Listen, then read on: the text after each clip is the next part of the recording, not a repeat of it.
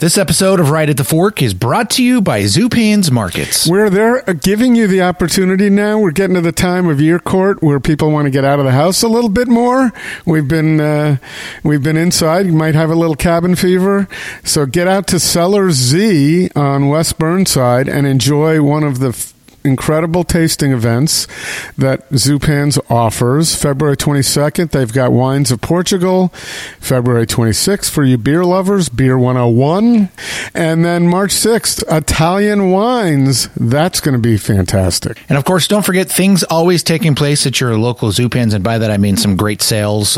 Boneless pork chops from Carlton Farms, currently on sale through the end of the month, Chris, for only $4.99 a pound. You're actually saving. That's like 50% off because they normally double that. So you take advantage of that, or do something we've always talked about, which is take advantage of their ready to cook dinners. They've got these really great Zupan's house-made chicken parmesan, which is just delicious. You can simply top the chicken with tomato sauce and cheese, bake at 400 degrees, and you're good to go. They've got all the instructions available for you. That's what I like. Easy. And no cleanup. Well, very little cleanup anyway. And, right. So you'll find all that at Zupan's. We have 3 locations for you to enjoy. Lake Oswego, Macadam, and West Burnside. And there's one other place that you need to go. That would be Zupans.com.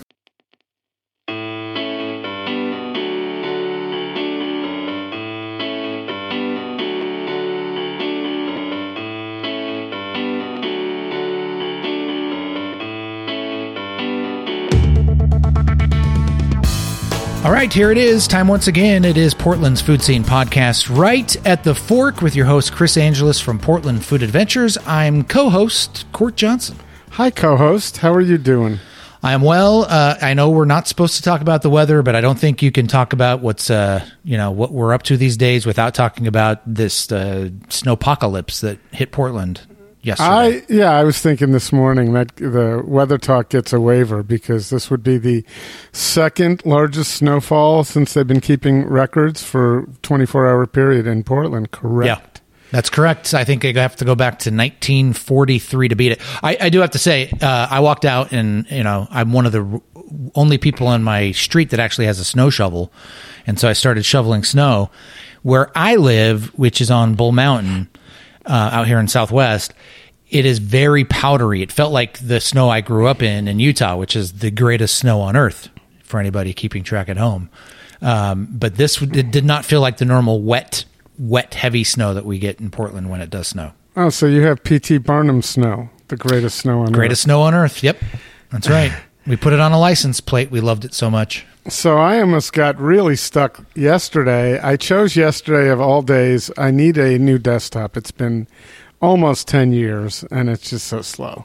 So I won't go into all the permutations of my plans, but I ended up going into Best Buy, and I had one chosen online that I was going to go pick up, which, I had to go over the coast. The range, yeah. Coast range, right, and on 26. And as I'm going, it's just kind of wet, and I'm seeing a little bit that looks like snow on the way there. And I get there, and unlike what I saw, contrary to what I saw online, they don't have my model, but they have it in Tualatin.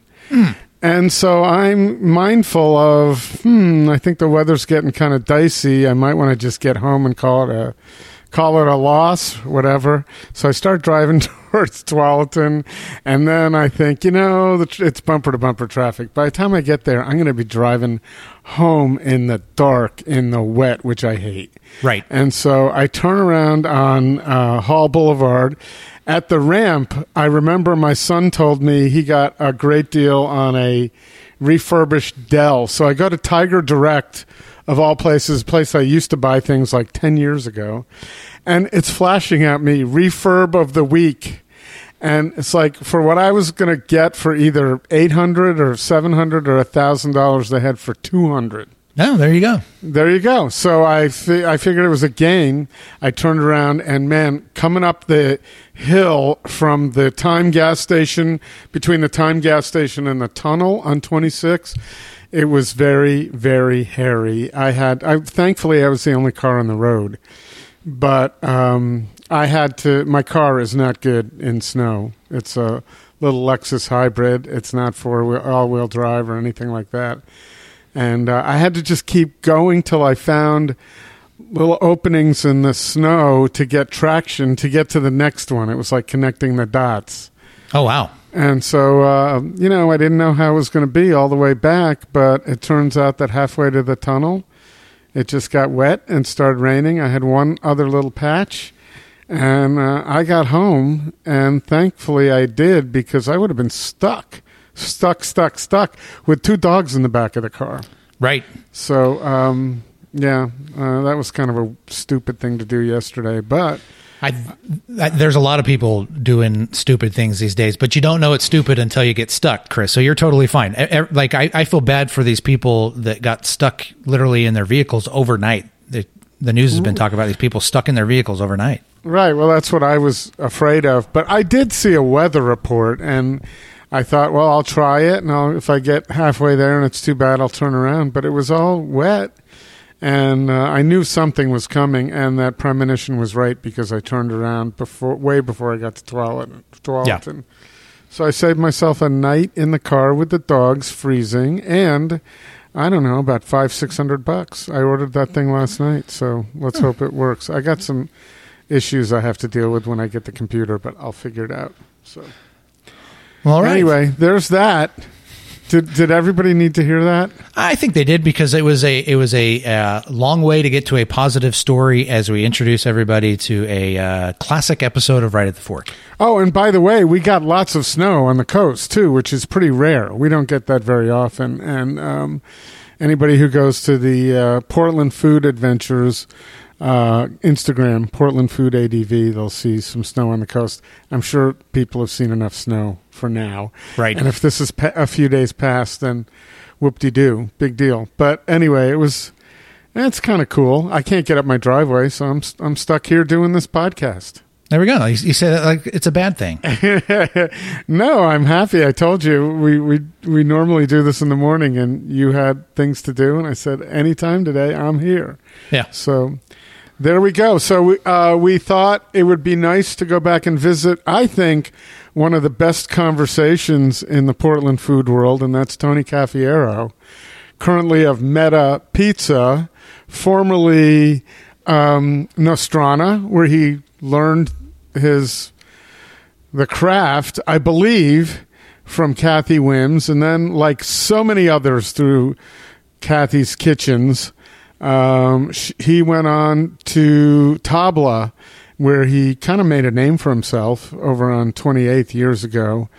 And then went from Tabla to, he did some pop-ups, Racion, again some pop-ups, and now he's at Meta Pizza making pizza, and he's really happy doing that, and his gaming too. So we talk about that, and we'll get into specifics, because I can't speak with any articulation about that, but I'll let him do that work. And Anthony's is a great, as I said, you could just wind him up and let him go. He's great with people.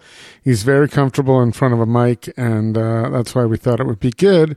Well, this episode was from the fourth quarter of 2021, I believe, and we'll bring it back to life here on the podcast. Don't forget, we are terrible at reminding people to subscribe, share, make comments, do anything. We don't get a lot of comments, by the way. No. So and if you have bad ones, just leave them to yourself. But if you have some nice ones, go ahead and share them on wherever you listen to podcasts, or on our Instagram, which is Food Podcast PDX. If you've never been there, or we're on Facebook also under Right at the Fork. Correct? That's right. What was more genius, the Right at the Fork name, Court, or calling it Food Podcast PDX? I think they're equally. Like, I think you cover you in the description, you get exactly what it is. Yeah. Well, I don't pat myself on the back very much, but I still think that was a good idea. And you know what? I wonder, I have a pretty bad memory, if it was Heather who came up with the Food Podcast PDX. I know it was a discussion. I don't know who initially went out there with the name. Right at the Fork was mine, and it came from my column in what used to be About Face magazine, then became Portland Interview magazine, in which I did not partake. But I took the name of the column with me to have it be the name of the podcast. And we've been rolling with that baby for a long time, including right now with Anthony Cafiero. Right at the Fork is brought to you by Zupan's Markets. Unsurpassed quality from the best meats and wines to local baked goods, fresh flowers, and an extensive craft beer selection. Step into Zupan's and be inspired for your next meal. Food-loving customers and local chefs know that Zupan's is the place to find the very best Northwest bounty in Portland. West Burnside, Macadam, and Lake Oswego. Local and family-owned for over 40 years. Zupan's Markets. RingSide Steakhouse. For over 78 years, RingSide has been providing the best steaks and has been the home of the beacon of great hospitality in Portland. Make a reservation today at ringsidesteakhouse.com. And while you're there, sign up for their mailing list to be the first to find out about exciting specials and events going on at Portland's beloved Hallmark restaurant, RingSide Steakhouse. Portland Food Adventures. It's your opportunity to travel to the world's most celebrated food destinations with Right at the Fork host Chris Angeles and some of his favorite chef friends. Check out portlandfoodadventures.com for exciting and delicious itineraries to Spain, Italy, and elsewhere. Stay in great hotels, eat incredible food, and leave the planning to Portland Food Adventures. And by... In Oregon, flavor is not just about food, but about character, freshness, and sustaining this beautiful place. Our fishermen continue to work hard to bring that flavor to all families who care about good food and healthy eating. Oregon Dungeness Crab, the flavor of Oregon. Hello, Chef Cafiero. How's it going, Chris Angeles? I'm all right, thank you. So listen, I just listened to our last podcast, which I think was number 213. We'll verify that. That will have been discussed in the intro before we even get here. So, but you know what it dawned on me? You've done a lot of things. Like, when I first met you, it was like, you were the chef at Tabla. That was how I knew you. And then I looked up, you've been at Nostrana, but you were the chef at Tabla. Since then, man, you have worn a lot of hats. You've been a lot of places. You got a diverse background. But what I thought about when I was listening to the podcast itself is you got a great voice. You should have thank you. Everybody's got a podcast now, but I think you should have a TV show. Oh, man. I'll tell you what, one time I it was like preliminary audition, like checking out for Chopped, I want to say. And it was vicious, man. They wanted me to I'm the best cook and I'm going to take everyone down. They wanted me to have this total... over the top, I rule it food attitude, and I couldn't do it. So that was as close as I got to being on a TV show, and I was like, yeah, no, this is absolutely not for me. I don't know how Greg Gourdet does it. I don't know how Dougie did it. Nope. And Jose did it too, man. I think a lot of people did it. I mean, oh my God, the list of Portland chefs. Yeah, there's a lot. And most recently is Gabe Bacuzzi, man. And, that's kind of, it jump-started a bunch of things for him in a good way. It doesn't seem like it's ever a bad thing to be on a cooking show, but I don't know if I have it in my soul. Well, especially when you're on one, over and over and over again on Top Chef. Right. That did a lot of good for everybody who was on Top Chef and, and then Vito and Benny on... Iron Chef years ago. Yeah, that's what's up. That's a good one. That was awesome. I remember that Battle Radish, I think it was, and it was killer. That's a serious one. But the element of Top Chef is you're on it week after week after week, and that's like advertising. That's exposure, and it doesn't even really matter if you lose or you suck. It's exposure. Exactly. So, but instead, we could do other things to get exposure, like I don't know. Do a good job at your job, and and hopefully it lands in your lap, or you just keep on getting good jobs. But it's a nice segue into what you and I were mentioning last week. When are you going to file the lawsuit against Facebook for Meta? I think it costs too much money.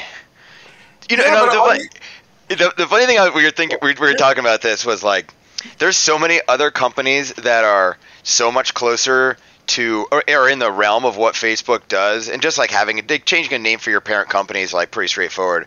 There's so much there. I'm sure there's plenty of meta something in the tech world, so I'm not afraid of it. So people, I mean, I got that joke for like a week, and it's not gonna stop. But it's so inconsequential. We were into it, man. Any time like that, a word is on someone's. People are saying this word a bunch of times. It actually is good, and it made me think about. You remember when Pokemon, the Poke Place on Hawthorne opened? It was like in the summer, like early summer. I was at Bible Club, and my dishwasher. There's one that's got a copyright possibility. Oh yeah, Bible Club is crazy. But so I was at Bible Club, and my dishwasher, my friend of mine, Colin, he was so excited for Pokemon Go, like you know the augmented reality, the AR Pokemon game, and it released the same day that Pokemon opened. I remember that was so funny, and I had two friends working at Pokemon, and they were over the joke way faster than we were over the Facebook meta joke. They were like, damn it. Because Pokemon Go was like all the kids were talking, everyone's playing Pokemon Go. No one cares about Facebook changing their parent company name to anything. They didn't do anything cool. Pokemon Go is cool, and they just opened their Poke Place. And I asked Tracy, who worked there, and she was like, it's pretty cool, actually. Like, it created business for us. Like, we're into it. We don't care. Hasbro's not going to, or I forget who owns Pokemon, but like they're not gonna sue us. It's fine. Isn't Nintendo? No. I would think Nintendo, actually. That's what I was thinking. But yeah, so a similar thing happened for that restaurant, just like ours, which is pretty great. But you know, they were both. I think the joke is one thing that was a couple of weeks ago. But I just think that if all you got to do, it goes to the publicity of a Top Chef. If it keeps going, all you need to do, I said this the other day, find an attorney who loves pizza. And then just say, listen, I just need this to be filed. That's it. And then we can go away. I just want to file a suit, get it into the media, and, you know, it would blow it up. That's what I think. But If like my dad was a lawyer, then yeah, I'd have, you know, like if we had like a lawyer in the family, be like, why not do something fun, see how far it does. But we were just talking about that. I was just talking to Jake, who works there as well, and business partner. He's like, yeah, we got to pay our lawyer like $7,000, man. I'm like, well, good thing Meta's making money. We kind of forgot about some of these not even hidden fees. Oh yeah, there's more going. There's a lot that goes into opening a restaurant. And I've done it once, but when I opened Racion with Chef's Table, that was the point. They did all that stuff. Right. So I didn't have to deal with any of that. And opened a few other restaurants, but they've never been like mine. So now there's a lot of stuff. There's a lot more into it than what one thinks. I'm just lucky enough to have business partners who also want to work there, who have their own skill set, so I don't have to do all this stuff, which is very nice. I get to do the food in the restaurant, make sure it's all good, staff stuff, and that's it. Like, we got payroll tonight. Dan's doing it. I don't have to do it. I set it up. He's doing it. Like, that's a nice thing. To ask, like, the chef owner to do every part of a restaurant is almost impossible. Yeah. And it takes the fun out of it. That's, you know, having done this podcast for 8 years now and talked to a lot of people, that's, I think, the recurring theme, which was I didn't know what I was getting into. And secondarily, and probably primarily, actually, is I fucking hate doing that. And so let's find somebody else. So like I enjoy like setting up accounts and do like that stuff's not a problem for me because it's exciting, but I'm not about to like I don't know what a difference of a W-2 and a W-4 and an I-9. Like they should have taught that stuff in high school, man. Like it's never stuck in my head. My family's all full of lawyers and stuff. They can handle that. I don't know. I don't care. Just as long as my taxes are fine. Whenever you open something new, and it's not even, there's nothing too weird about a pizza restaurant, but there's absolutely stuff to get that I forgot I had to do again. Like I haven't done it in a while. I mean, opening Bible Club, I did some of this stuff. Opening Racion, I did a little, even less, because Chef's Table was handling it. So this was definitely the most immersive. Like, I had to do all this stuff for a project, which is kind of fun. Again, it was good. It was good to do it again. I promised myself I'd never own a restaurant again, and here we are. Yeah, well, you can make that promise again, and then just try to keep up with it as you go. I'm telling you, a TV career. I'm giving it to you right now. I have no desire, man. You got a great voice. You're like a fairly good-looking guy, sort of good-looking. For 40, I'm okay.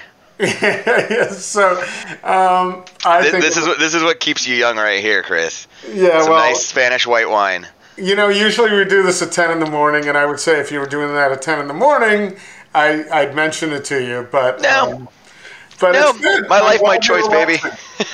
I'm glad you're relaxing. So it's Spanish wine. What do you actually, no, I'm sorry. It's Portuguese. Portuguese. Yeah. Very nice. Very nice. Little something from Casa Santos Lima. It's my cheap good box wine. There's some good stuff coming out of Spain and Portugal, in like the not expensive, very good. We're just lucky it made it over on a shipping container, to be honest. But we're looking. And that's something to mention. We don't have our OLCC, our liquor license yet, because that takes forever because there's like one person working there now. But we're looking forward to like doing a good amount of wine sales out of the front there, the little storefront. It was something that was mentioned in the Eater article that Alex Frayne wrote. That neighborhood cannot wait to just grab some ciders or a couple of bottles of wine and their pizza. It's a really nice location for that because there's very little options in the Brooklyn neighborhood, the Brooklyn PDX neighborhood. Right. And what I liked is the parking is very easy there. Mm-hmm. I was able to pull right up, get a parking spot, grab my pies, 2 pies and a slice. Yeah. And I want to talk slice for the car. That was a good move. I commend you. Well, actually, it made it home, and I split it with my son. Okay. And it got great reviews. So we had 3 people, sort of. It's a new pizza place. Mm-hmm. Everybody's judging, like, how's this pizza? Yep. And but what I learned was so I had one impression with the slice, which was your lamb sausage slice, right? Mm-hmm. And that was a whole different pie than the ones how big are they? 14-inch pies? Yeah. It's the same dough, but we get a bigger ball, and that gets cooked in a rectangular pan in the oven, more grandma style. And we just found that because our pizzas are 14-inch mediums, like the normal industry standard medium, it's hard to get a decent sized slice that we'd like feel good about charging any amount of money out of that. So the alternative is we get 6 slices out of that rectangle pan, and it's like a substantial piece of pizza for $4. But the crust was very different. Was it supposed to be different? It's just how it cooks in that pan differently. It gets. I let it rise more, and because we oil that pan, it gets like a crispy crunch on the outside. It's just how like the contact with the metal is different than contact with just the stone. So it is a different pizza style. But that's what we're going to do for slices. And it's cool because people like both different ways. They're like, I like this one, but I got this slice last week, and that was really cool because the crust is different. So I'm like, crust isn't different. The cooking technique is different. Therefore, we have like options, which is kind of nice. Well, and I'm going to say people who come in and buy the whole thing if they want it. I'm going to say the crust is different. And the reason is when I had it with when I had the slice with my son, first thing we both said is this is like Post Corner Pizza, which is like the Greek pizza I grew up with in Connecticut. So it's a little bit more like Detroit style, right? That candy crunchy, right? And the thickness change. Yep. Right, the thickness change. But your other crust on the 14-inch pies, I thought was delicious. It had a little bit of sweetness to it, and you didn't have to battle it to take a bite of just the crust. Yes. Which sometimes you do. You got to like really bite into that and almost risk dental work. Sure. Yeah. No, we're really happy with our dough. I couldn't ask for a more helpful in the creation of it company than Fleur de Lis. Greg, who owns Fleur de Lis Bakery, we used them at Pizzeria Solago when we opened that place up, and it wasn't. I'll just say this. our crust is way good, and I'm happy about it. And we had so many problems with the Pizzeria Salago when it was a different recipe completely. This recipe is just, it got all the notes right. We barely had to do drawing board stuff. We didn't have to R&D it very much at all.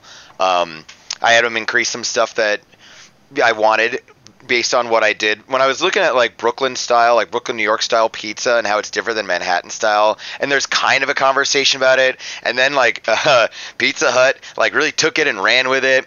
And it's like you can get this Brooklyn style pizza from Pizza Hut, and people in Brooklyn are like, we don't understand this. We don't have a style of pizza. We're just New York pizza. But I think it's like the size is a thing. Ingredients move, and so there's a lot of square slices.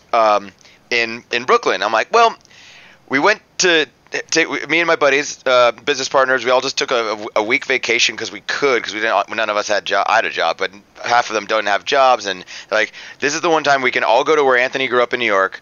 We went to upstate, went to the Catskill Mountains and hung out in the woods for a bunch of days, shot some guns, and then we went down to Brooklyn where my brother lives for like 2 nights just to like check it out. A few of these friends had never been to the East Coast. Some of them had never been to New York City, period. And they were, and the people that had never been to the city totally did a New York City tourist day and ate pizza and stuff and did things and went to museums and came back to, and we were staying right in Greenpoint, next to my brother's house, and it's different. I was like, yeah, you're right. It is. It's like the Brooklyn neighborhood has a style of pizza place that's really cute and small and usually shotgun built. Like you open the door and boom, there's the counter. There's only a few slices available. Some are triangles, some are squares. They're very different. And their menus are like the most vague, have no information on it, like poster, like, you know, like letterboard. It would be like cheese pie, special, meat pie, and you're like, well, what do you have a menu? And they're like, I think it's almost like you need to know what you like in pizza and know how to order it. It's a lot of regulars. It's like like they don't care if you don't get it. Like they sell plenty of pizzas to all their friends and regulars that come in. There's no need to worry about a menu. You just know you go to Luigi's for the Rob and tomato, or you go to Anthony and Sons for like the subs, or what. Like it's just that's cool to me. So we kept like a lot of vague things about meta kind of in that style of what we saw when we were in Brooklyn, New York, and I like it. It's fun. And the fact that like the oven is 10 feet from the customer is super cool. You don't see that often, I've noticed, in Portland. Like it's a little bit like that. Like the ranch pizza in Northeast has that vibe, but it's like a restaurant. It's a sit-down place. There's spots. There's a whole line to go down there. We don't even have that, and it's great. It's like liberating. Get your pizza. You can sit outside if you want. That's it. Well, lovely. In-and-out job. That's one aspect, but I can't leave the discussion of menus and so forth. I was just thinking in New York, I don't know, one of the highest-end restaurants I used to go to in New York when I lived around there was Scalinatella.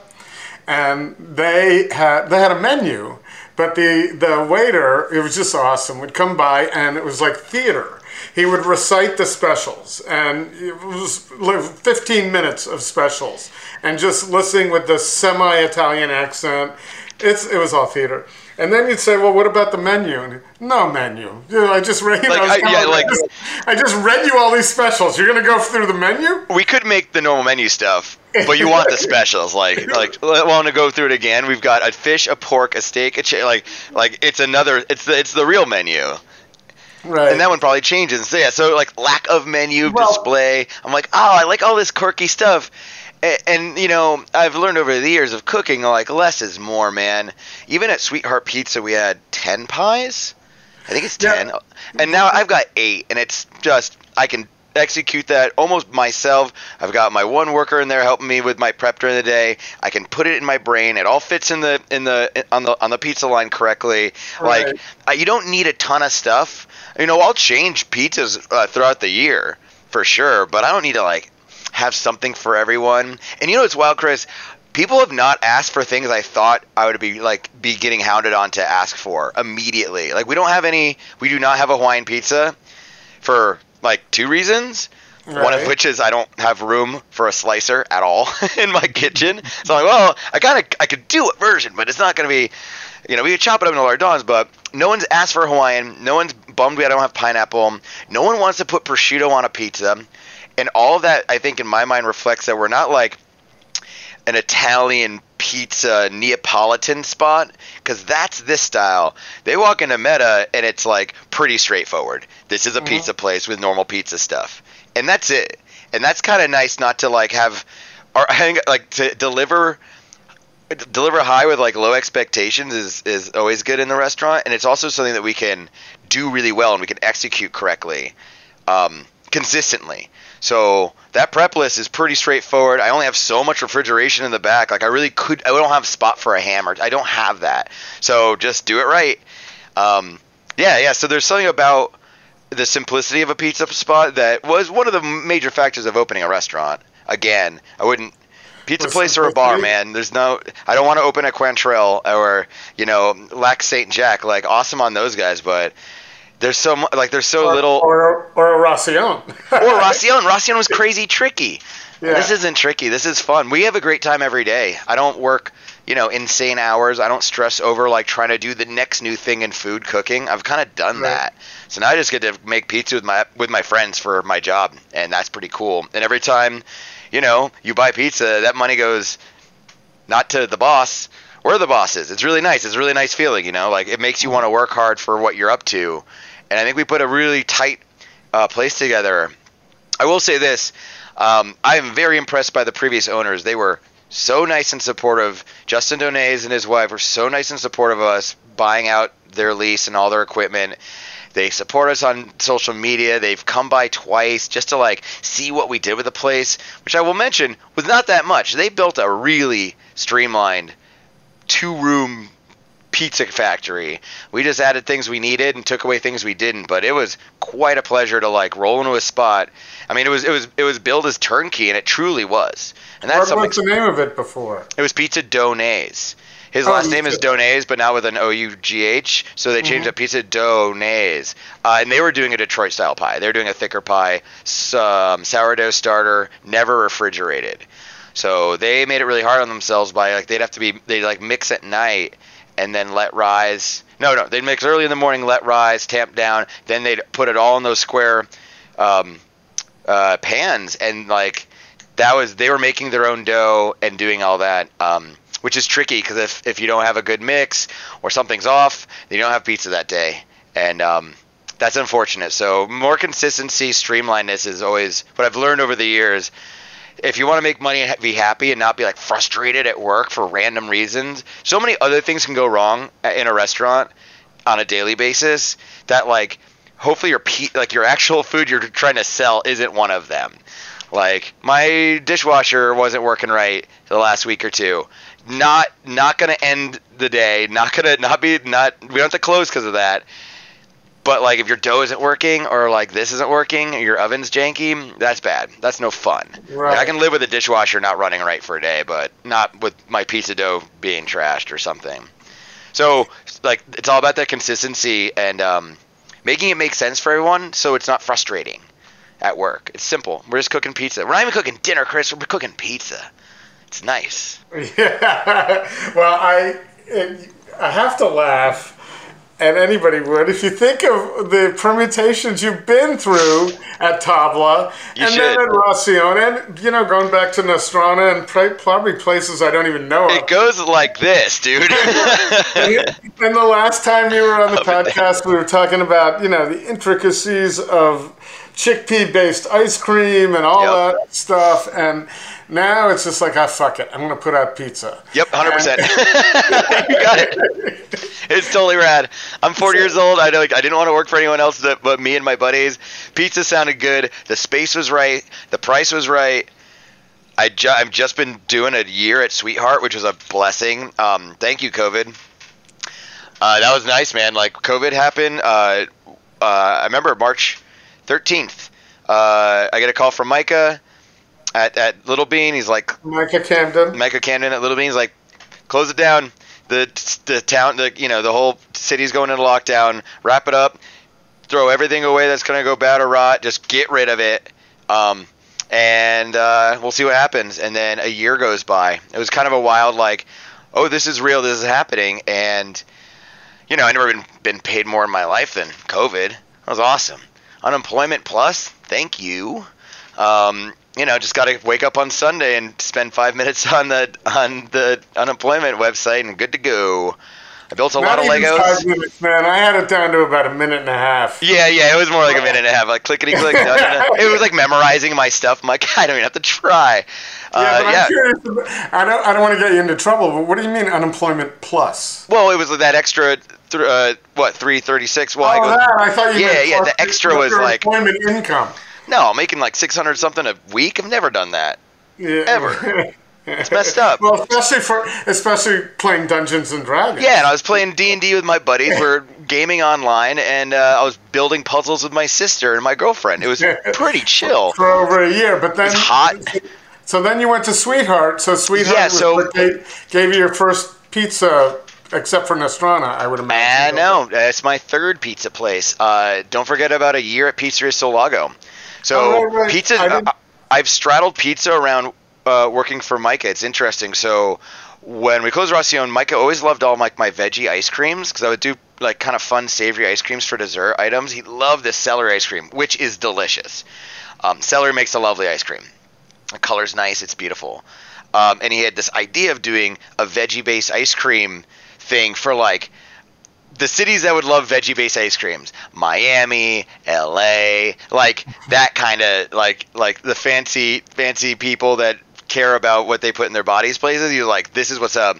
So I R&D'd it for a bit after I closed Racion at his apartment in the Indigo building because he lived above my restaurant.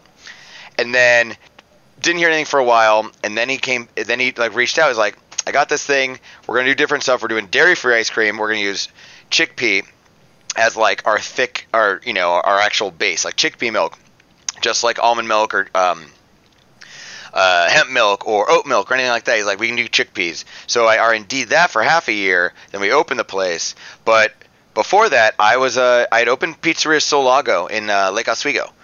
I didn't know that. Maybe I knew that and forgot it. It wasn't a flash in the pan, which was cool. Like it was a year. And it was almost a contract thing where they were like, we're going to take you in for a year because you're going to be Nick's sous chef and we're going to set this whole place up. I'm like, okay, sounds good. Like, I'm down with that. We can talk different contracts after 1 year. And right as that 1 year was coming up, Micah was like, hey, man, I want you to work for Little Bean. Like, I've got it all. I've got the space. I've got the R&D kitchen. Quit or don't quit, but I'm letting you know. So it was around August when I go to New York to go see my family. I'm like, okay, Pizzeria Solago, I'm going to head to vacation for a week. When I get back, either make me an offer or I'm going to leave, just so you guys know. Like, you have some time here. It was nice. It was all amicable. That was a fine company to work for. And I get back and they're like, yeah, we're just going to not you could still be sous chef or whatever, but you can't move up on the totem pole. I'm like, cool. Hi, Micah. I'm ready to rock. And like 2 weeks later, I was in that R&D kitchen cooking pastries from nothing, from rice flour and xanthan gum, trying to figure out how to do dairy-free, nut-free, soy-free, vegan to the max. And it was a pretty fun challenge, I gotta say. So after that, closed for COVID, and Micah reaches back out to me. He's like, hey, man, the restrictions are starting to loosen. Do you want to come back to Little Bean? I'm like, nope. I had plenty of time to play with that stuff, and it's not my bag. It's like, well, here's the deal. Either you can be the chef at Rock Paper Fish, which is their fish and chip spot, and he was like, and this might be the one that you really want to do, Sweetheart Pizza in South Waterfront. I'm like, that's freaking easy, dude. I used to live in South Waterfront. That neighborhood's weird, and I like it. It's fine.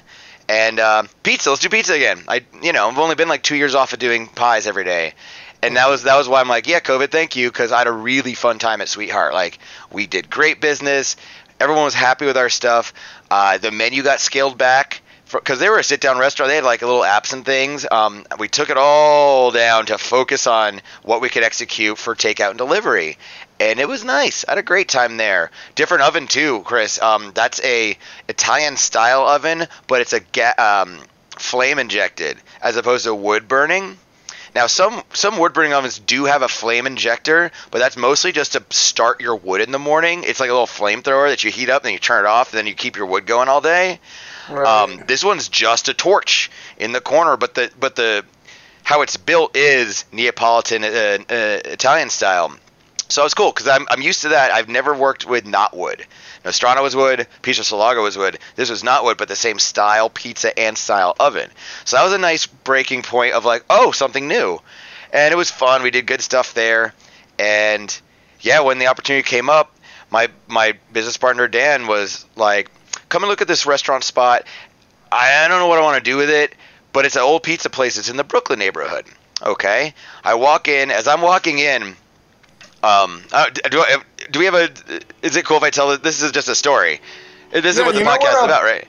Let's do this. We need to take a little break for a commercial. Okay, sounds good. But I got a little story. Let's take a break right now, and then we'll come to the genesis of what you're doing. Okay. So.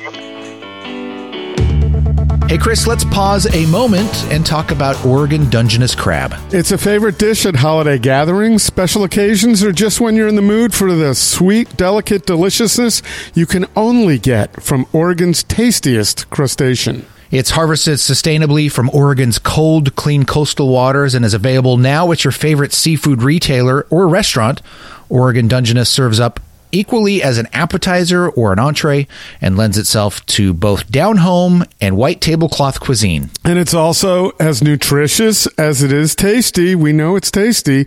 A 3-ounce portion of cooked meat has 19 grams of protein and contains important minerals and amino acids. It's low in both fat and calories as well as cholesterol and carbohydrates.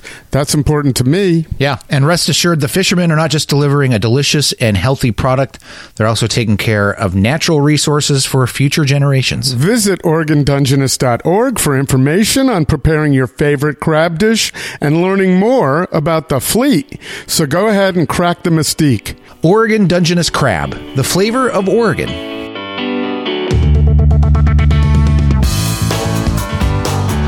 Okay, we're back with Anthony Cafiero, the chef at Meta Pizza. In the Brooklyn neighborhood, and we were just about to go into your story of your first walking into the space where you are now. Yeah, so I pull up. Dan's outside waiting for me, and who walks out? Because it was like by appointment, and Justin Donez was like, doing walkthroughs like every half hour on the half hour like of potential buyers. It was on the market for $100,000. Turnkey, everything included, something crazy like a 9-year lease. He had signed a 10-year lease and had only done 1 year on it. So that like stability is really nice. So it caught Dan's eye. Dan's opening another restaurant with other friends as well. So he's been looking at restaurants. He took a tour through Char on, I think it's on Sandy or Foster, one of the other. It's in that, not Sandy, I'm sorry, Powell, Foster area. It's a place called Char. So he had seen a pizza restaurant too. And granted, this is my friend Dan Pickens-Jones. He works for Airbnb, so not a restaurant guy, but loves his restaurants. He's been all around the world, many restaurants. He knows what he's looking for, more or less.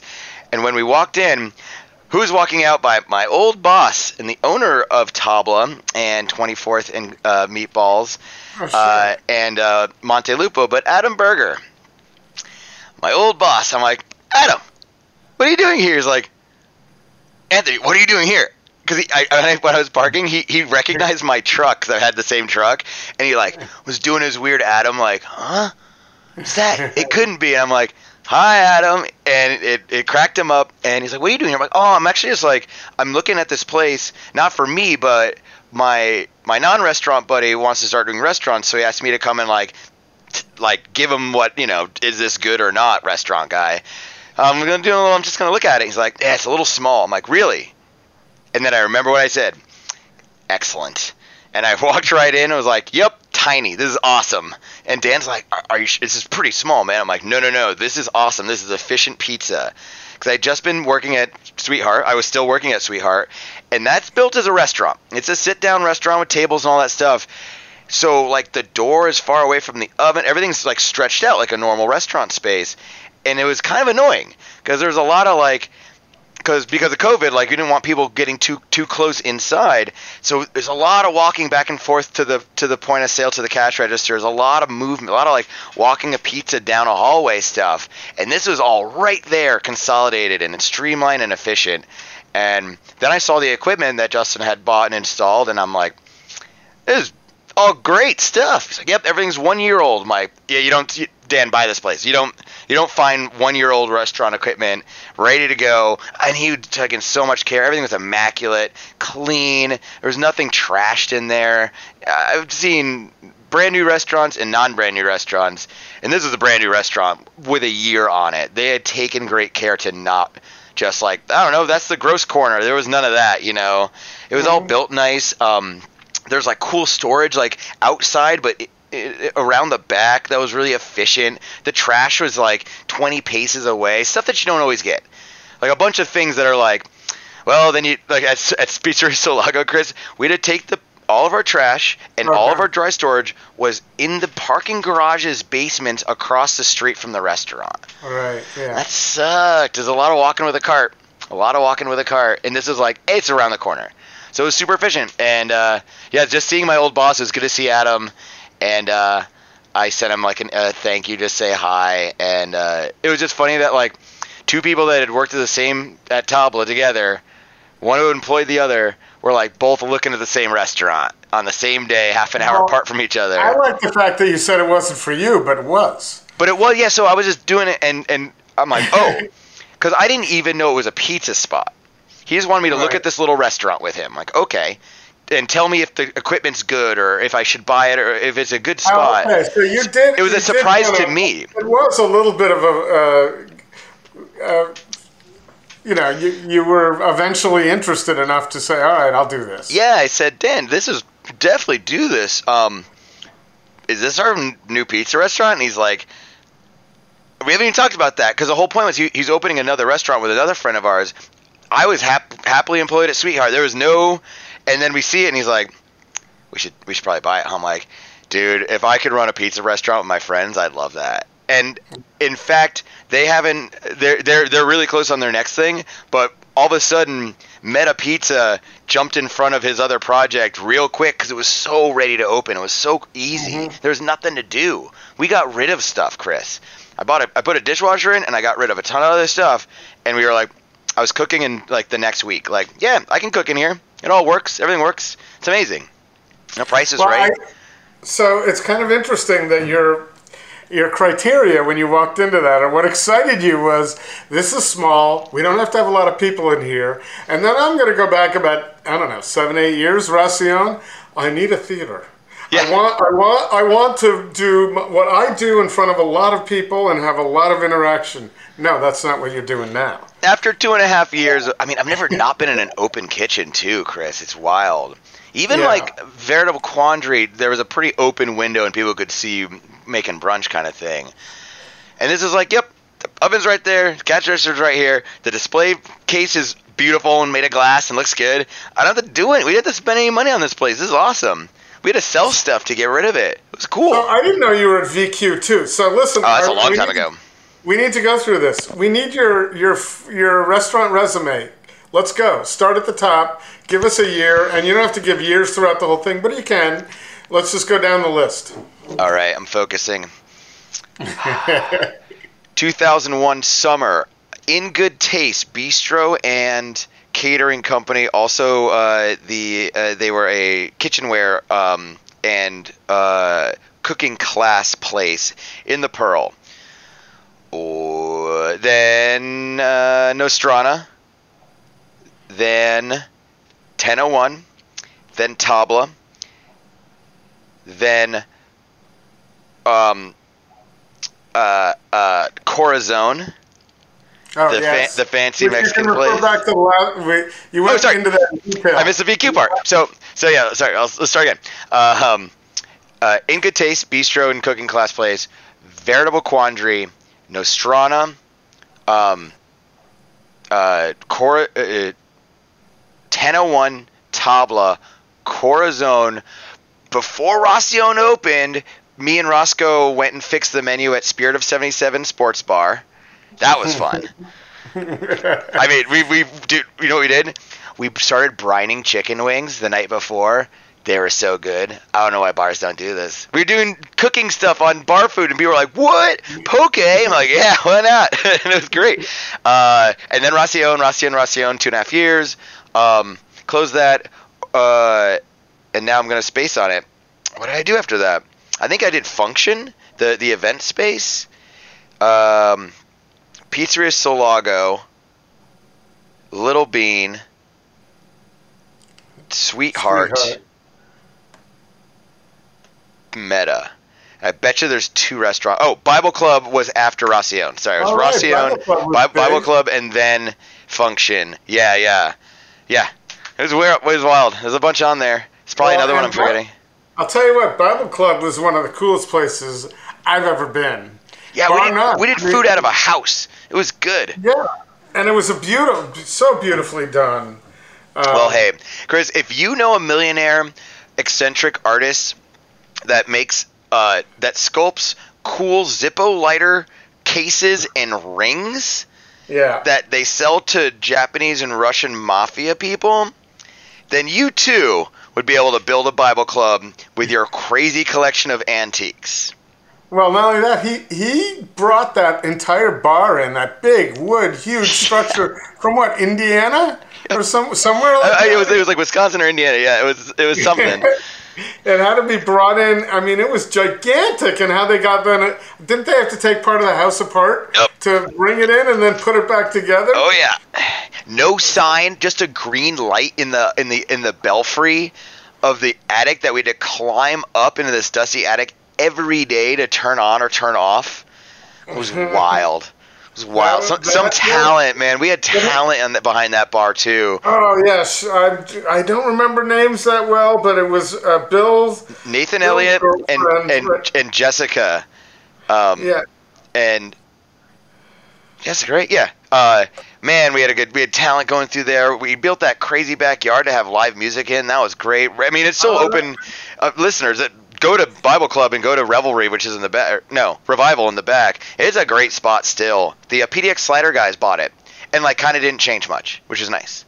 Well, that's good because it was pretty special before that. And, dude, we had this 300-year-old weird Bible that's gilded in gold on display. Nothing in that place was younger than 1935. So cool too. Everything was crystal. You go in there with some friends and you just order the coolest drinks, and they come and different glasses too. Yeah, we were we had so much crystal in that place. It was wild. We had to build that bar out. Me and Nathan had to drill in things, and we were carbonating our own water for the soda water, and we were carbonating it like triple power, so it was fizzy as hell. We did some weird stuff there. It was cool. I made the best damn duck confit, and because of that, I also could do a really good duck base French onion soup that was excellent. Still have the recipe for that. Man. There's a pressure cooker one. It had a little. What is it going to take for you to make a batch of that French onion soup? Oh man, not much. I just need a few duck legs and some star anise. It had pho tones, and man, was it good. We had a good time there. I was working out of I'm into the onion soup. You don't get it out here. We got it back east, growing up. Oh yeah. You don't. Yeah. Onion soup everywhere. Well, there's no French restaurants in Portland. Let's start there, other than St. Jack and Lemoore, man. Yeah, but even the pubs had French onion soup. Oh, I know, right? It should be at every. If the bar is made of wood, there should be French onion soup on the menu. Yes, exactly. We don't get that here. What else is it that we don't get that you got used to? We don't get. The other thing that is not on menus here. We don't get. It's East Coast Italian food. You don't get veal on any. There's no veal on restaurant and menus here. So you don't get good red checker tablecloth Italian food at all, and I don't understand why. So the one place I was kind of doing it for a second, I'm gonna blank on it was Il Sorella, right in the downtown in the I forget which hotel it's part of, but it's on the corner there. I think it's on Yam Hill. Mm-hmm. Going toward and Broadway. Matt Kessler was, I forget who, Matt Sigler was the was the chef there. Sigel. Oh, yeah. That was some good kind of East Coast Italian food, and now he's doing great in Lake Oswego now. In the old Pazzo space, and now it's... In the old Pazzo space, exactly, yeah. I'm spacing out on the name of it, too. Il Solito. Yeah, it was good. It was super good. Yeah. My girlfriend sells to him to this day, fancy truffles and caviar. But it didn't make it. Well, it might have been COVID, right? That was a COVID thing, yep. So, but, like, there's not, like... not dirty Italian, but like New York, like East Coast American Italian, veal parmesan. Like, tell me where you could go get some very, like where would you go get eggplant parm right now, or like some like veal milanese. 0 places. I can't tell you we're going to get that, but I know I've had it. Is there saffron risotto in Portland right now on a menu? I'm not sure, and that's bad. That's sad. Probably not. You would think that with all the restaurants out there, someone would just say, let's do this. And it doesn't need to be Il Solito, which is, a little fancier, a little more expensive. It needs to be done. Tommy tried to approximate a little of it at Pizza Jerk, right? Sure. He's got the checkered tablecloths, and the pizza and some of the sides are a little like that, but it's not an Italian place where you can order veal milanese. Not that. Like Red Sauce does a good job with like the subs and the pizza, and that's very right. New York Italian, like Italian American. But there's not much. Edit this out if you need to. But the other restaurant that my business partner is opening is in fact exactly what we're talking about. So I don't want to edit that out. Well, I believe things are signed. I don't want to talk out of line here, but I believe things are signed. The old Yakuza space was the last I heard for that. It's gonna be exactly what we're talking about. No, actually, I did get a text message from Dan. It's just that payroll's done, so hell yeah. So this podcast, this is real time. Restaurant shit's happening right now. We once had Micah on the podcast, and his attorneys were listening in, I think, to make sure he didn't say anything stupid, and they still didn't call him on it. So, but at any rate, that's the only time. No, this is nothing stupid. It's just in the future you're going to want to have a chat with Dan, or I don't know who the chef they're picking up, or David Siegel, who's the business partner on that one, because there will be a New York style or East Coast Italian American place coming in the near future, Chris. So you heard it here first, kids. That seems like a good space for it. Yeah, no, thank you for it's a good spot. The news here. Yeah, because like DOC's gone. It's it's across the street. It's down the street a little bit. So like that area is a little restaurant hotspot, man. Even during quarantine, COVID-y stuff, they closed those streets off, and it's just outside dining, all safely. Like 6-foot space and stuff. I went there with my friend Chris, and we had a wonderful little meal outside, and I was like, this is cool. I hope, again, COVID sucks, but some of the things that the city allowed restaurants to do that hopefully stick around are really good. The outside dining, the closing off of certain streets like Harvey Milk downtown, screw that street. Close it down forever. What a cool party street. Every bar and restaurant on there is like, hell yeah, this is awesome. So what if you can't park there? Like, it's cool, like the closing of streets, or like the way more outside dining. 20 parking spots they lose for something that would be special and interesting. Yeah. It's not, you're not losing much, and it's like, this is beautiful. They like painted the street all cool colors. Like, you got to do cool stuff like that. Permanently installing nice lights and like covers. What a great thing. So certain things work not so bad with how restaurants dealt with COVID. Plenty of wonderful restaurants closed, and I feel really bad about it. And all we do is order food on the weekends, man. I don't cook at home. I'm trying to support all I can. But there's some cool things that happen, like certain restaurants leave, and then another one can come into it. That was our scenario. Like, we were gifted, essentially, this perfectly well-built, tiny little pizza place in a chill neighborhood in Portland, and we got it running in 2 months. That's kind of unheard of. Like, that was pretty nice. Like, we truly started in mid-August and opened before Halloween. It wasn't too bad. It's kind of good, That's pretty fast. Yeah, it's pretty fast. I mean, it was there. It was all done. I had to get rid of, like I said, I had to sell freezers and get rid of all these pans. I didn't need all this stuff. It was great. Well, also, if you needed a lot of renovations done to it, it would have taken you forever because things are slow now. Absolutely. Yeah. The thing that made us open a couple weeks later was getting an electrician to actually put in the wiring for our high-temp dishwasher. That's what slowed us down. We would have been open mid-October, not later October, just because of that. So you're totally right. All right, Chris, we are pausing just a moment to talk about one of our favorite places to eat, RingSide Steakhouse. Right. It says on their website, over 78 years. I'm thinking we're getting close to 80. It might be over 79 years for RingSide Steakhouse. There are very few restaurants, I can only think of a couple in Portland, that can claim that banner, having been here through thick and thin for many years. RingSide is, of course, a hallmark when it comes for occasions, business meetings, or even if you're just looking for great service and a great night out, it's RingSide. And of course, you can't go wrong on Monday nights with their 3-course prime rib dinner. That includes, obviously, the best prime rib in town. And also, of course, you get other things that go along with it, which includes that creme brulee for dessert. Right, and I think their Yorkshire pudding, which is fantastic as well. Oh, yeah. I'm going to suggest that if anybody hasn't enjoyed Wagyu steak, they check out RingSide and look at their offerings there.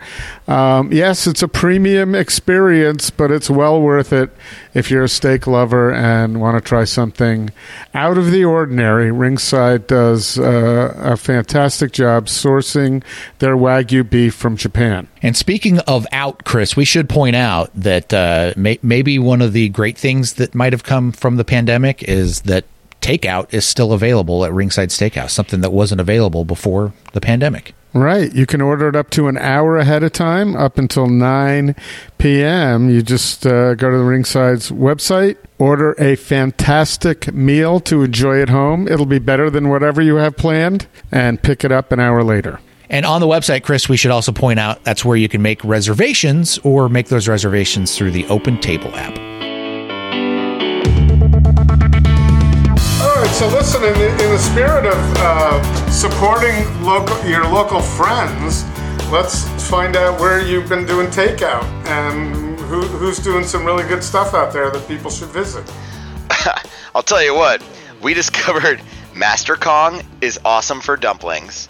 On off 82nd. What a weird, and their Jiao Bing, it's like this weird crepe pancake stuff with herbs.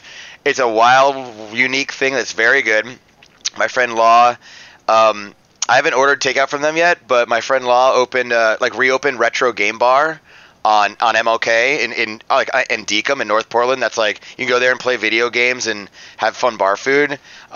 He's doing great stuff over there. He's about to open a mead place in Canby. A Viking Hall meadery, which is pretty great. We order plenty of JoJo PDX because it's great, and the owner and we know Ricky Bella, who's there now, and their Instagram account's super fun. You're not doing yourself a service if you're not following JoJo PDX on Instagram. It's hilarious, truly, and it's truly good fried chicken and JoJo's. It is not messing around. I live next to Clyde's Prime Rib. I've eaten more Clyde's Prime Rib than I have in the past, dude. It's super good. Talk about it travels well. And to get Prime Rib at home, it's cool. It's fine. It's awesome. That's true. That's good. That's really good travel food. Oh, it's fine. Smashed potatoes. It's fine. It's au jus, horseradish sauce. Oh, absolutely. Wajong, we discovered, is some of the spiciest, yummiest food I've ever had, and it's weird. Indonesian, I believe, and very unique. Wajong's cool. And as far as we don't really order normal stuff, I guess. We get a little crazy with how, we eat 808 chicken teriyaki rice. 808's wonderful, super consistent, well priced, everything about it's good. We've been eating that for years, and we continue to do. Laurelhurst Market too. When they were doing their butcher boxes, their meat boxes during quarantine, $100 got you 3 different meals with interesting stuff. I'm not sure if they do it still, but Benny's they're doing a great job over there, and same people who own 808 too. So yeah, exactly. Yeah, that's a good point. And their fried chicken spot is always a hit. So yeah, there's been some good stuff. We don't get too adventurous. Monte Lupo, Adam Burger spot. Me and my parents got some food there. We're super happy with their pasta selections. Really unique stuff. And I need to get over there. I haven't. You do, Chris. It's a cool. It's a new landscape, and I got to start rediscovering Portland. Yeah, and they benefited from it because they have like a half a block closed off for outside seating there too. It's beautiful. And the last one I'll mention that we've gone to a bunch of times before we go to see a movie at the Lower Hearst Theater is Flying Fish. Flying Fish is awesome.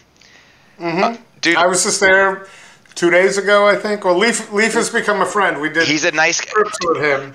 I'd done an event with him a bunch of times. Kelsey used to sell stuff like around him, so we both know Leaf a little bit. We were sitting down there having wonderful. I had a hurricane in one hand and this awesome fish taco in another. And Leaf's like, "Hey Anthony, hey Kelsey." I'm like, "Holy shit, you remember us? We know you are."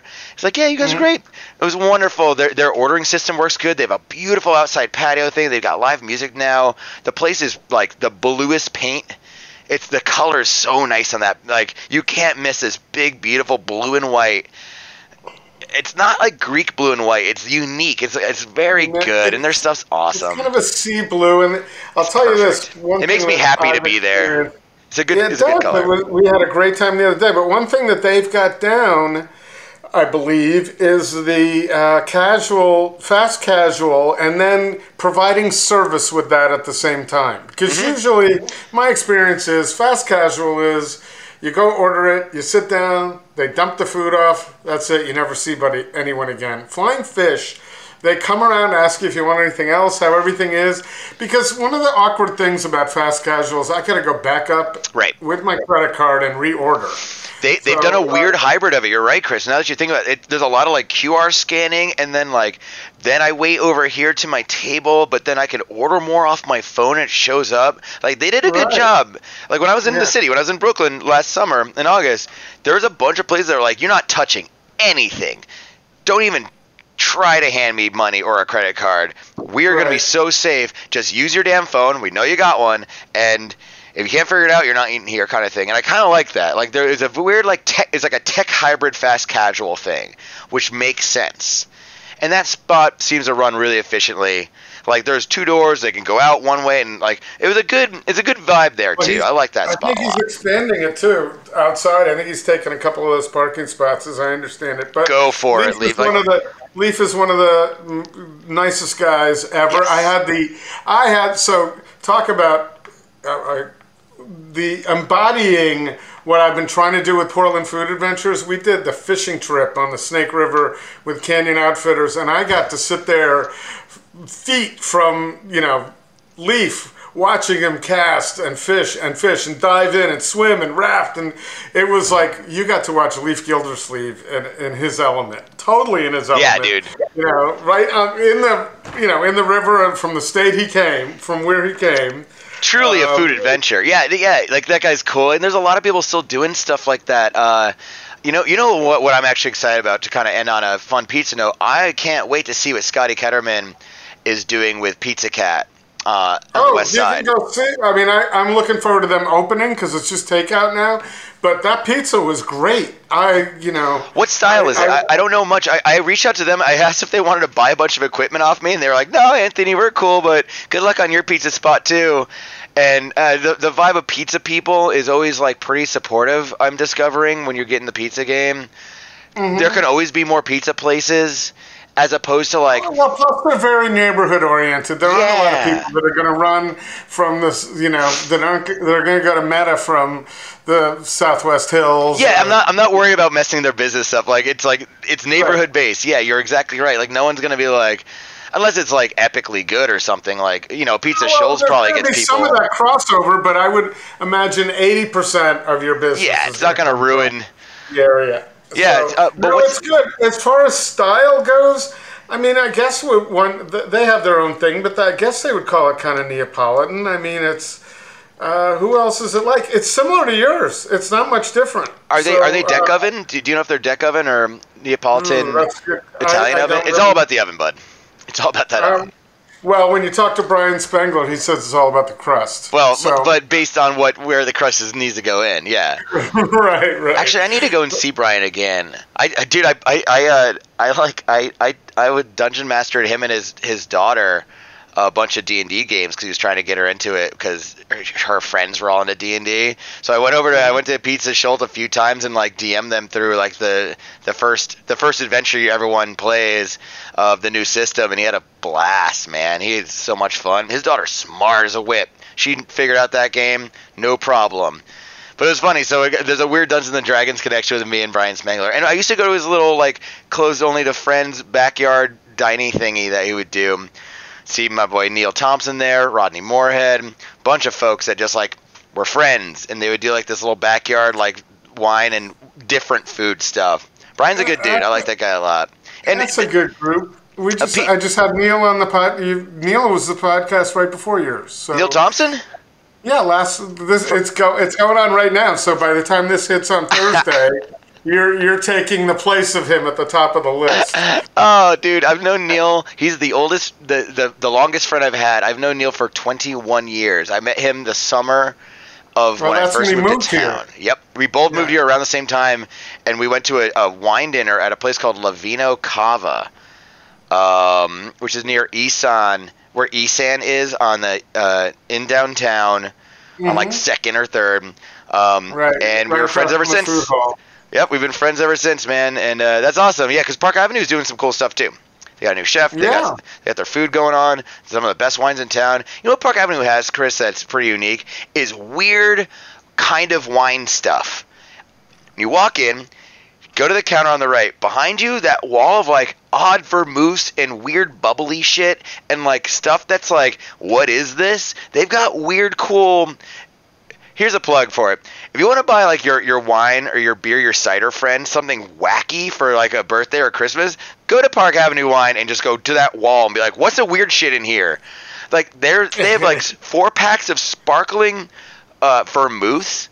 That's cool. Like I don't know where to buy that other than that Park Avenue Wine. It's fucking cool, man. Well, and then you can get all your good stuff, of course. I can't imagine Neil doing, the expected. That's no. I haven't known him for very long, but the impression I get from him is he's not gonna do what everybody else is doing. Now talk about a guy that has a great voice for radio and why he did have a really entertaining little podcast for a while. Neil Thompson. That accent. I didn't even realize he was that guy until we were talking about it. And he said he had the My Poor Liver podcast. And I thought, My Poor Liver.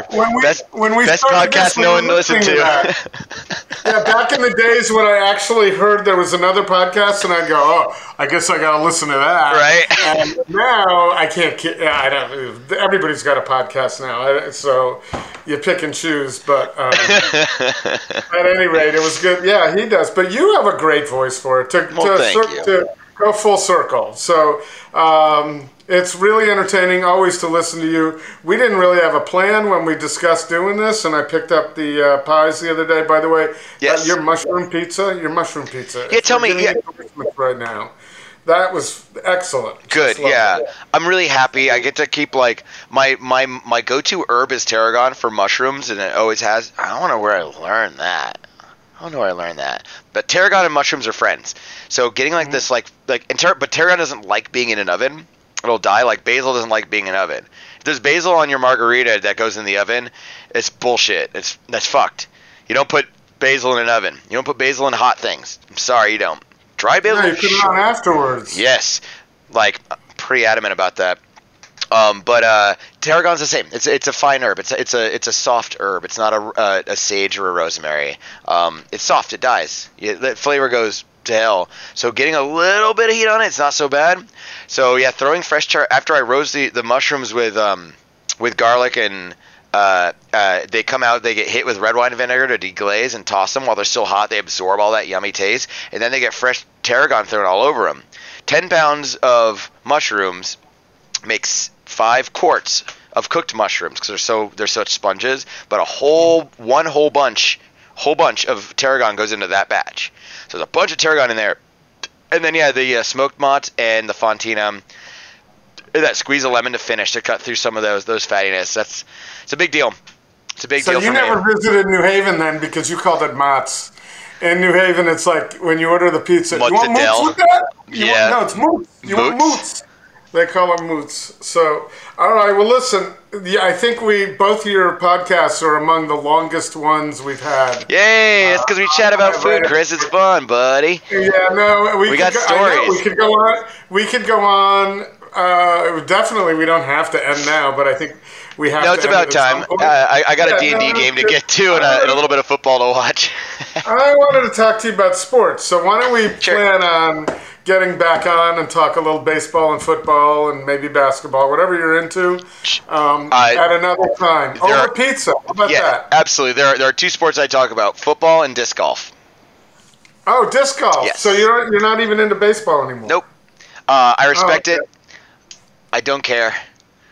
Yeah, but I know a ton about football. So. All right.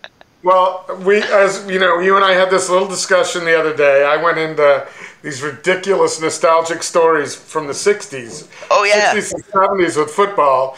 You know, the 90s, the 10s, and the teens. There was like a 5-year gap there in college where I just didn't give a shit about any sports because school or whatever. But then every partner I've ever had loves football too, so I got that right back in there. Like you want your girlfriend to like. A Giant or a Jet fan growing up in New York? No, I'm a Giants fan growing up in New York. My brother was a Bills fan.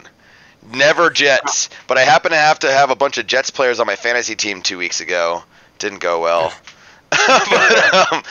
how did you make the transition from Giants to Seahawks? Do you still care about the Giants? I always want to watch them win. I can't not dislike them. My favorite color was blue. This is like when Lawrence Taylor was around. Like this is like the Giants' heyday where they were like beating the Dallas Cowboys in the Super Bowl in 91, or the Bills at that. They had like a 3 Super Bowl run that was pretty great to watch.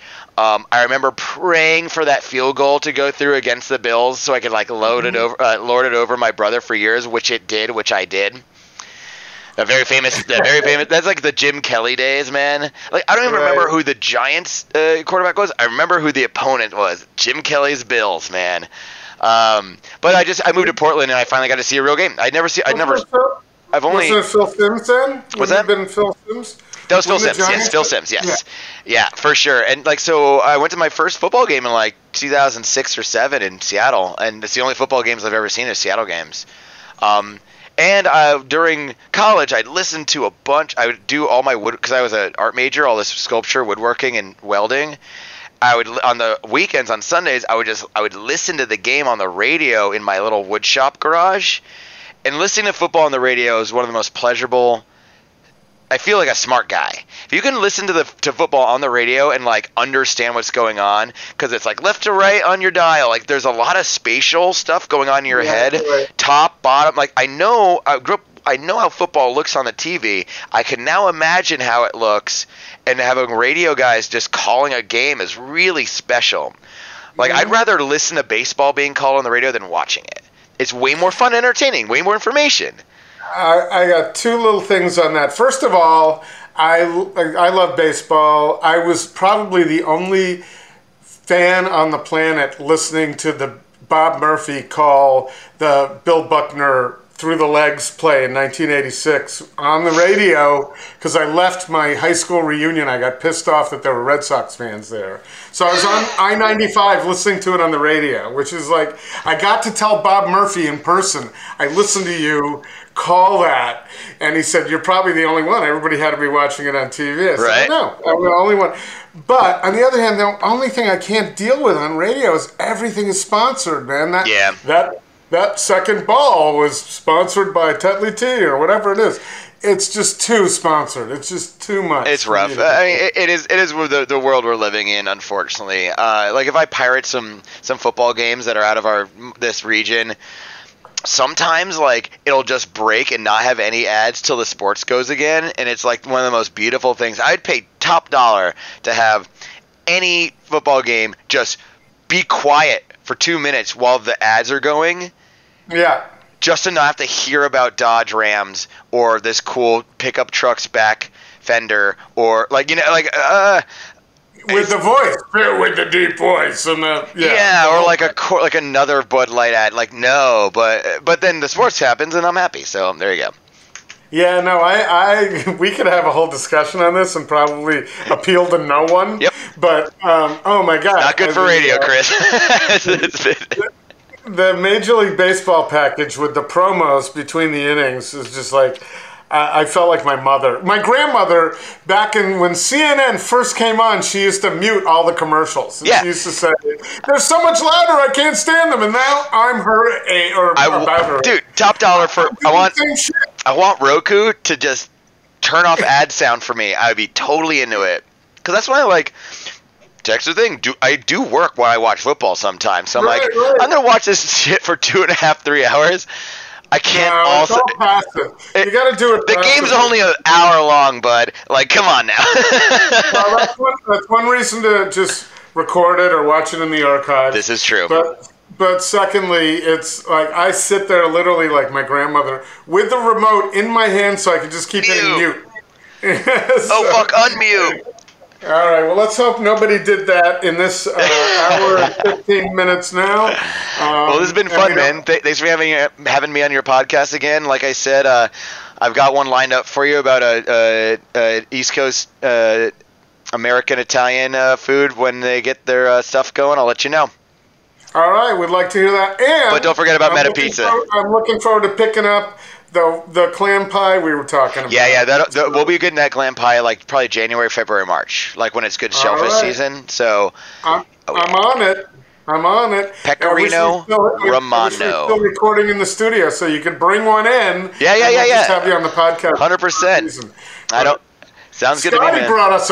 Scotty brought us a gigantic clam pie, which was one of the nicest things anybody ever did. Very good. Hey, let Scotty know that someone came in to Meta and told me that Scotty's had closed. So let him know that there's some misinformation out there. Yeah, well, there's a lot of fake news out there. That isn't good. That's good. But I was like, what? All it takes is one person to say, I think that closed. Yeah, I don't like that. They went in on the day they weren't open, and that's it. So us pizza family got to keep it real. So yeah, come to Meta Pizza. We're on Milwaukee Avenue in the Brooklyn neighborhood, Tuesday through Saturday from 3 p.m. to 8 p.m. Slices till they sell out. 14-inch pies. And very soon, wine, cider, and beer. Only takeout. We do have some outside tables, too. I assume it's at Meta Pizza on Instagram? Or is there a PDX on there, too? It's Meta Pizza PDX, yeah. Meta Pizza PDX. Okay, oh, yeah. Cool. All right, Instagram, man. Twitter, check out our Facebook. Our website's nice and lean and mean. Order online, please. It's very convenient for us and for you. But you go ahead and call or...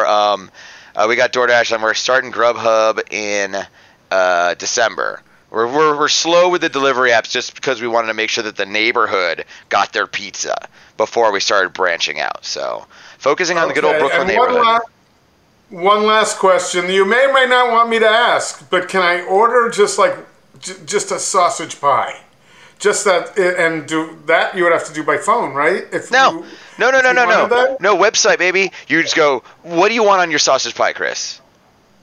What if I wanted nothing? Just sausage. Sausage and sauce, and that's it? Cheese. Sausage, cheese, and sauce. Sounds good. You go plain cheese pizza, and then you have tons of options. Add sausage. Oh, okay. All right. Done and done. Because we were having this conversation the other day that, years ago, California Pizza started designer pizzas. No, you don't. Everybody thought, I'm just going to do the prescribed. I'm going to tell everybody what they want. So one of the things that we did that the previous owners didn't really do was you can half and half your pizzas with us. You can do a white sauce, red sauce combo. We don't care. It's fine. You can just start with a plain cheese and just throw ingredients on there. Every ingredient you see on that menu is on our line, ready to be put on your pizza. Now, if you do if you order a pepperoni pizza, you're going to get a ton of pepperoni on it. If you're going to order a plain cheese, add pepperoni, you're not going to get a ton of pepperoni on it. You'll get like around half that amount. But that's because the idea is if you're going to add pepperoni, add sausage, now we got too much on a pie. So it's only $1 more or $2 more. Like we're not going for it. But yeah, you can craft your own pizza any day you want. We have no problem with that at all. We have no pizza rules at Meta. Like, go for it. You could add everything to your pizza if you really feel crazy. If you want to pay us $35 and have everything we can possibly put on your pizza, we will do it for you. Absolutely. All right. Yeah. No, we want your money, man. We want you happy and your money. Dude, so where I come from in New Haven, of course, Moderna Pete's, which is one of the better ones, their big seller is the Italian Bomb. And you can go and check that out, what's on that, but it's a lot of shit. Yeah, I don't like that, but I get it. Well, but that's and a white clam. Those are their big sellers. Sounds good, man. All right, well, I got to get to my game. All right. Take care, man. Good luck. Thanks, Chris. Hope Love it. Win. Cheers. See you later, man. Bye. Right at the Fork is hosted and produced by Chris Angeles and Court Johnson. Connect with us on Twitter and Instagram at Food Podcast PDX or on Facebook at Right at the Fork or online at rightatthefork.com.